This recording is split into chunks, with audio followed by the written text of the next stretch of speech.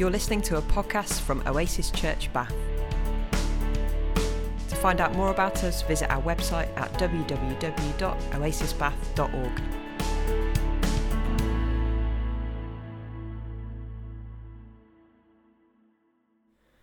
When this crisis all kicked off, my week was a flurry of activity.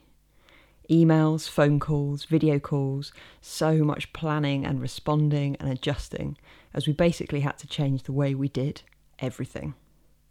In one email conversation, someone said a phrase which has stuck with me since, and it's something I've reflected on a lot. They said, "Church is cancelled." And in a way, it was. For the first time in my lifetime, we could no longer gather on Sundays. All our plans, the speaking series we had lined up, the kids and youth sessions we had planned, the community projects about to be launched, cancelled, the building closed.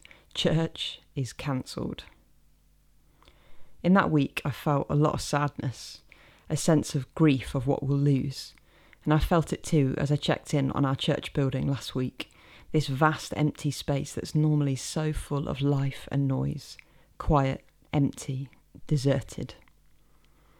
What I thought was going to happen can't now. What we had planned was forced to change. And when I thought I'd be surrounded by people, I was alone. I know this experience is something the disciples could relate to. On Good Friday and Easter Saturday, their worlds were turned upside down as the Saviour they left everything to follow was brutally executed. That famous phrase of "it's Friday but Sunday's coming" would have meant nothing to them. They had no idea Sunday was coming. They'd lost everything. What they thought was going to happen couldn't happen now.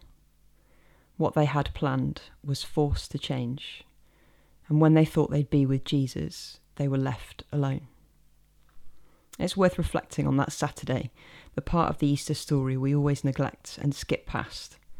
The waiting, the liminality, the unknown.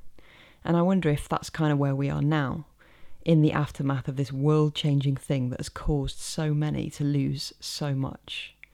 And we live in hope, but we don't know for sure how or when this will end. The good news is that there's hope for us, even in the waiting. This is a passage I love from Romans 8, and I'm starting at verse 18, and it's from the Message version. That's why I don't think there's any comparison between the present hard times and the coming good times. The created world itself can hardly wait for what's coming next. Everything in creation is being more or less held back. God reins it in until both creation and all the creatures are ready and can be released at the same moment into the glorious times ahead. Meanwhile, the joyful anticipation deepens. All around us we observe a pregnant creation.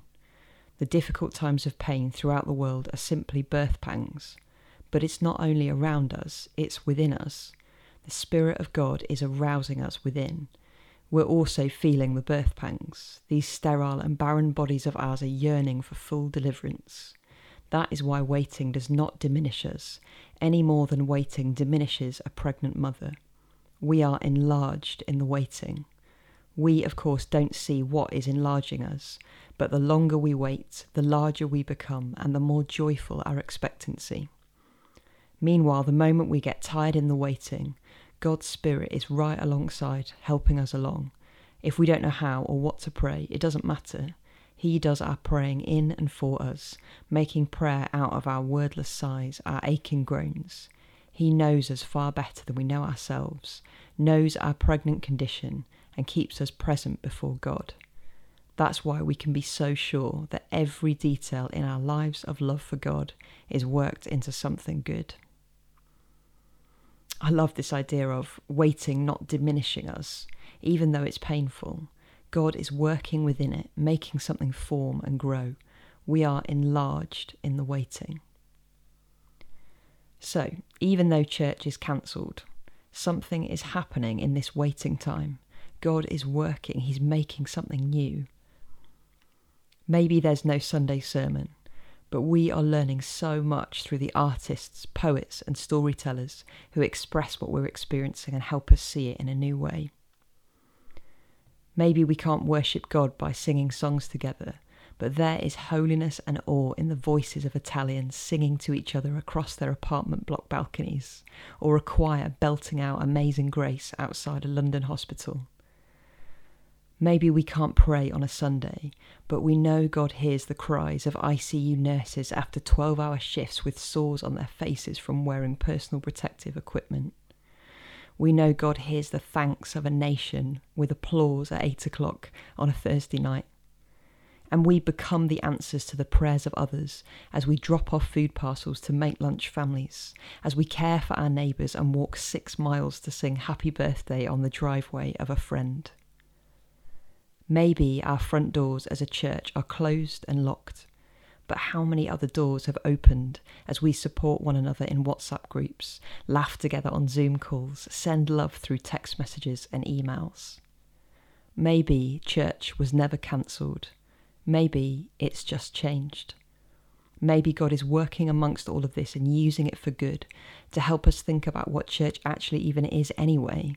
Not a meeting or a building or a flashy live stream service, but a living, breathing community of people who love God, love each other, and take care of this world.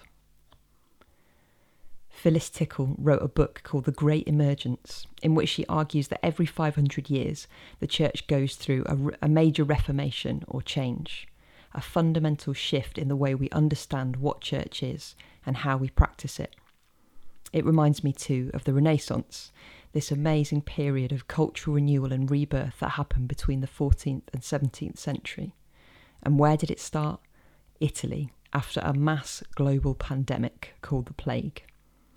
Maybe this is one of those chances to really change how we understand church, to let this awful moment in our history be a catalyst for huge, positive change. Sitting in lockdown, scared for their lives on that grief-stricken Saturday, the disciples had no idea what was coming. Resurrection. Jesus was still executed. He still died. Things didn't go back to the way they were before. They never could after that. Everything changed. But what came next was even better, better than anyone could have planned, thought, dreamed of.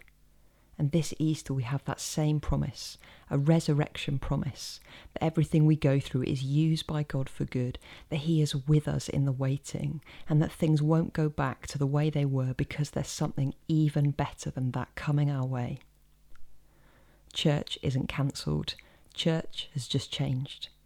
And it might feel like Saturday right now, but Sunday is coming, even if we don't know when it will arrive or what it will look like. Even if it's not what we wanted or had before. Resurrection is for all of us, and it starts now. Finally then, a benediction. If you are grief-stricken, may the God of all comfort feel closer than your skin. If you are scared of what the future holds, may the God of hope help you see just the next step. If you are tired of waiting, may the God who waits for all of us give you strength to hold on. If you feel dead in what seems like an eternal Easter Saturday, may the God of resurrection bring you to life now and always. Amen.